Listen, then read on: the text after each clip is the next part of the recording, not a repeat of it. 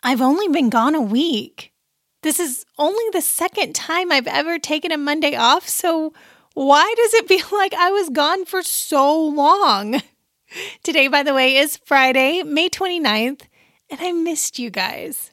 If you missed me too, that means truly we are internet besties. Hi and hello. You found the podcast for moms who don't have time for podcasts. You can think of me as your internet bestie as we share recommendations, laugh about the ridiculous things we see online, and cheer each other on. I'm Indiana Adams, and today, by the way, is the short and sweet podcast that hopefully brightens your day. I am so glad you're here.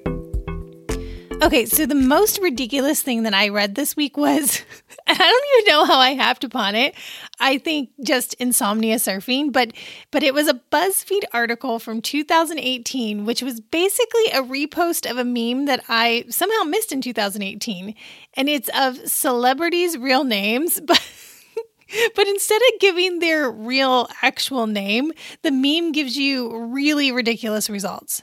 For instance, what is Ice Cube's real name? Icelandic Cubicle. Ice Cube. What is Machine Gun Kelly's real name? Machinery Gunnard Kelly Clarkson. Machine Gun Kelly. And what is Cardi B's real name? Cardigan Backyardigan. Cardi B.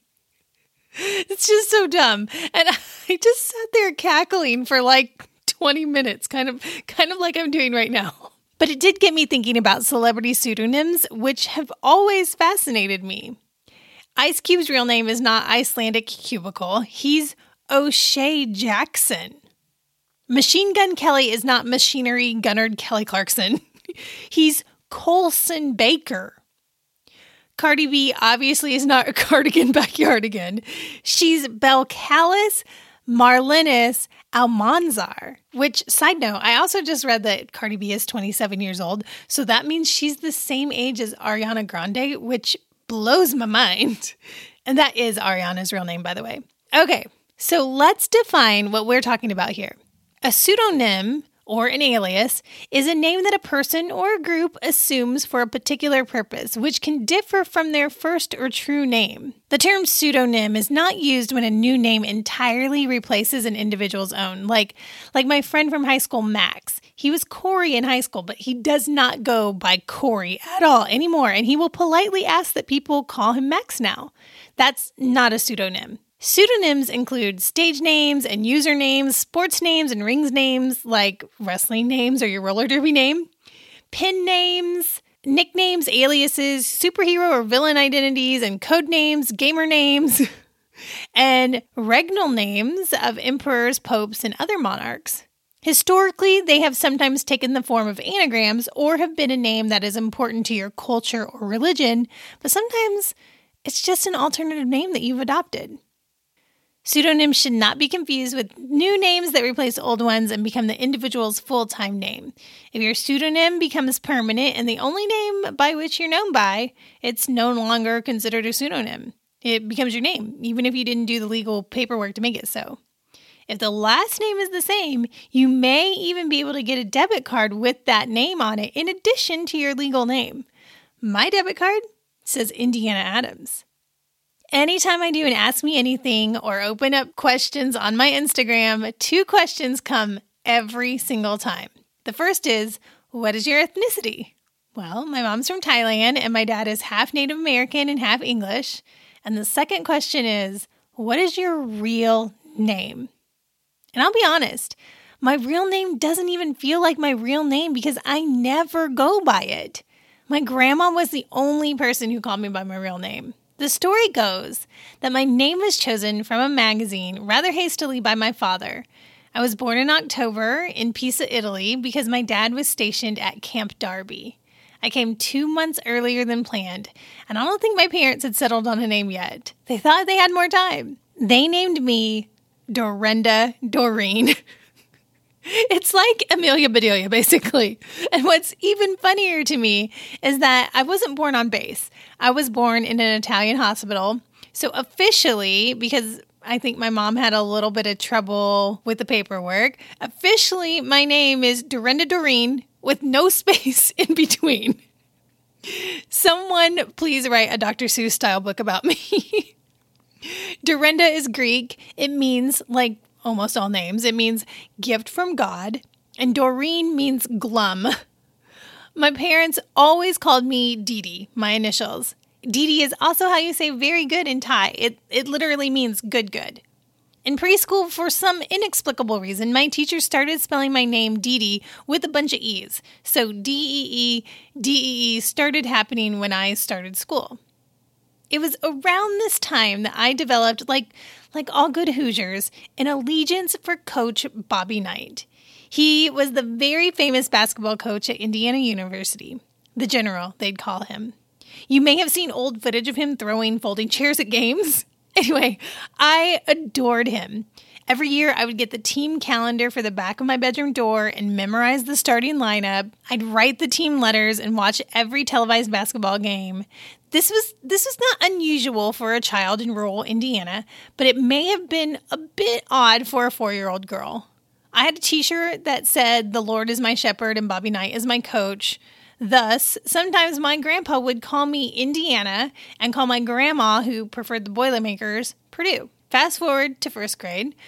I was suddenly very mature and decided that people should call me Veronica because I thought Veronica from the Archie comics was very glamorous and she had black hair like me. But my grandparents said no, but said that if I wanted to, I could go by my real name, Dorenda. That was kind of like Veronica, wasn't it? So in elementary school, Dorenda was my name, but the minute someone got to know me, I became D again. When I got to college, the first girl that popped her head into my dorm room was a gal named Liz, and she said, "Hi, my name's Liz." And I said, "Hi, my name's Dorenda." And she said, "What?" And that's when I realized that I did not like the name Dorenda at all, and that nobody really called me that once they got to know me. So I just said, "You know what? Please just call me Didi." And that's the name my family calls me. I once missed an airplane when they were paging Dorenda Adams with a gate change. That name just does not even register to me. So how, pray tell, did Indiana come to be out of all this? Well, I have to take a quick break to spotlight today's sponsor, but I'll be back with that story after the break. I have been using Prep Dish for 3 years now, and now that I'm back to a gluten-free, high-protein way of eating, I am so thankful that I'm not spending hours culling recipes and shopping lists from all over the internet trying to make a kid-friendly keto meal for my whole family. Prep Dish is my kitchen VIP. Prep Dish is a healthy meal planning service that offers a variety of options, including dairy-free, paleo, gluten-free, and keto menus, which is what we do. They email you the entire week's grocery list, which you can print or save to your phone, and then it's one trip to the grocery store or one session putting in your order at your favorite curbside pickup or grocery delivery service, and then you're set for the week. Along with the shopping list are detailed instructions so you can prep all of that week's meals in one go. This is now our family's Monday after breakfast tradition. We turn on the tunes and we get to prepping together. I'd love for you to see how easy Prep Dish is too.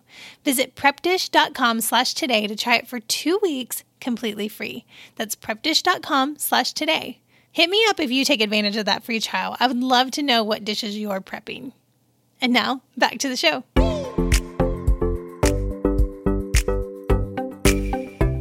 You're asking me how I got the name Indiana, right?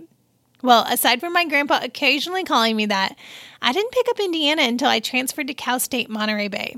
I was literally the only student there from Indiana, but I met a fellow film major named Brendan whose grandparents were from Indiana, and he just marveled how there was someone at CSUMB all the way from Indiana. So he just started calling me Indiana. I ended up using that name anytime I had to put my name on things like film or TV credits or group writing assignments.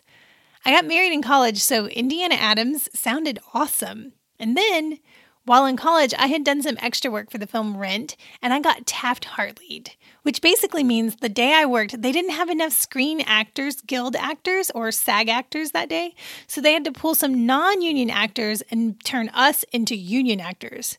You see, productions in certain states like California are required to have a certain amount of union actors. So basically, I became SAG eligible on a fluke or due to a scheduling oversight or something. Here's a trivia bit about SAG straight from their website. SAG makes every effort to avoid enrolling members with the same name or very similar names. Because the list of available names changes daily, it would not be helpful for us to research name choices before an actor or performer joins. During the joining process, the actor will be asked for 3 alternate name choices in case the first choice is not available. So you see, because of that, that's why Philip Seymour Hoffman couldn't just be Philip Hoffman. There was already a Philip Hoffman, so he had to add Seymour. Emma Stone couldn't register her real name. She's Emily Stone in real life, so she chose Emma. And I couldn't register Dee Dee Adams. There was already a Dee Dee Adams. Indiana Adams was my first alternate choice, followed by Dee Dee with no E's, and then Dee Dee Marley as my third choice, Marley being the street I grew up on. Indiana Adams was available, and you know what? I was ecstatic about that. Indiana feels much more like my real name than my real name. It's the name I've always used in my creative work, writing and acting and now podcasting, and it pays a sweet homage to my home state and to my grandpa. If I meet you in real life, I will introduce myself as Indiana. I treat that as my real name. I have a DBA for it so I can get my checks made out to that name and peep my debit card. It's on there. Dee Dee or Dee or Indy, those feel like nicknames.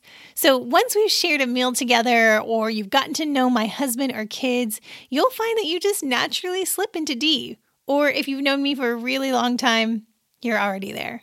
You know, I wasn't sure if I would ever divulge my real first name online because right now, even though my name is unique, I'm not the only one with it, so I'm hard to find if that's what you're Googling. But the small town where I grew up is getting ready to publish a piece on me in this podcast, so I figure that you'd find out eventually. I wanted you to hear the story of how my name came to be from me instead of the newspaper. Shania Twain's real name is Eileen Edwards. Jamie Foxx was born Eric Bishop.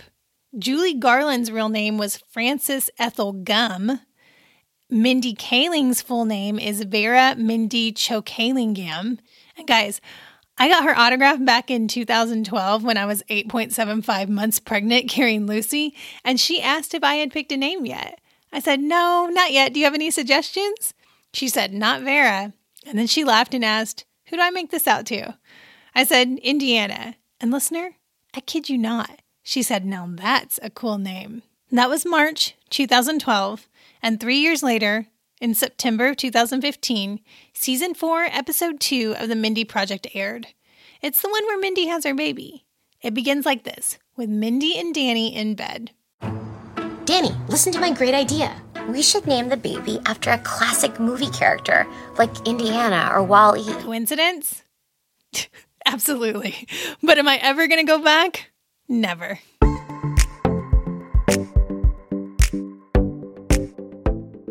Okay, instead of a good time, good deal segment, I am going to recommend some resources to you. First, may I recommend The Newsworthy as a source of unbiased news? Erica Mandy does 10-minute episodes of news headlines, and she and her team work so hard to keep it balanced and informative. I also want to recommend Pantsuit Politics. 2 women discuss politics and current events with grace as they welcome nuances, and they consider themselves political opposites and best friends. They did an episode on May 15th about kids and COVID-19 that I recommend. And then third, 2 years ago, I got to interview Tasha Morrison from the incredible organization Be the Bridge. The topic was talking with kids about race, and what I learned prepping for that episode and while interviewing her alongside Mel from Lighten Up with Melanie Dale, it was transformative for me. So check out Be the Bridge on Facebook and Instagram and go back and listen to that particular episode. In discussions I've been having over the last 48 hours or so with other women, it seems like collectively we are exhausted. We are tired of people fighting about whether or not we should wear masks. We are tired of being cooped up and unable to travel for the summer. We are tired of the cycle of bad news and the harsh realities. Tired of people saying that COVID-19 is a hoax, and tired of social media arguments over the senseless act of violence against unarmed Black men. If we keep focusing on the news, we'd be inclined to say that 2020 is a dumpster fire. Nonetheless, I keep coming back to 2 things. First, we must not grow weary in doing what is right. And 2, we have to think about things in this season that are true, noble, right, pure, lovely, admirable, excellent, or praiseworthy. It doesn't come natural to let those things echo in our heads. I can still remember that Corey T. Wilson, I'm going to name drop him, who said that I had the most annoying voice he's ever heard and that he could not even sit on my side of the cafeteria because of my voice. It is my dream that his wife finds this podcast and starts listening to it out loud at home on the Bluetooth speakers. And I still remember learning this and how deflated that made me feel. And even now, I have trouble when that memory comes up. I have trouble remembering that so many of you have said that my voice makes you smile. So I go back. I read what you've written. Sleepy McNapperson back in March on Apple Podcasts wrote that I am a calm but kind, joyful voice during crazy times. In April, Liz Seymour wrote, Indiana has a voice that was clearly made to listen to, but her words also match this quality. So your challenge this week is to write the good down because we tend to forget. What's the good that came out of this season? Listen, I'm not denying that a lot of you are going through some really hard times. I'm not naive to think that so many of you feel like your future is uncertain because you can no longer work or your husband can no longer work. I'm not saying that we should not be sad about canceled summer plans or that we should not focus on fighting the fight of racial reconciliation. What I am saying is that it's hard to remember the good, especially when we're in difficult seasons or what I call the in-betweens, when we're in a period of waiting. So just take a moment. What have you appreciated about these last 75 days or so? Maybe you learned to make sourdough. Maybe you potty trained your kid or got to be the one who taught them to read. Maybe it's been sweet having more meals together as a family. Maybe you tie-dyed something and it turned out super cute.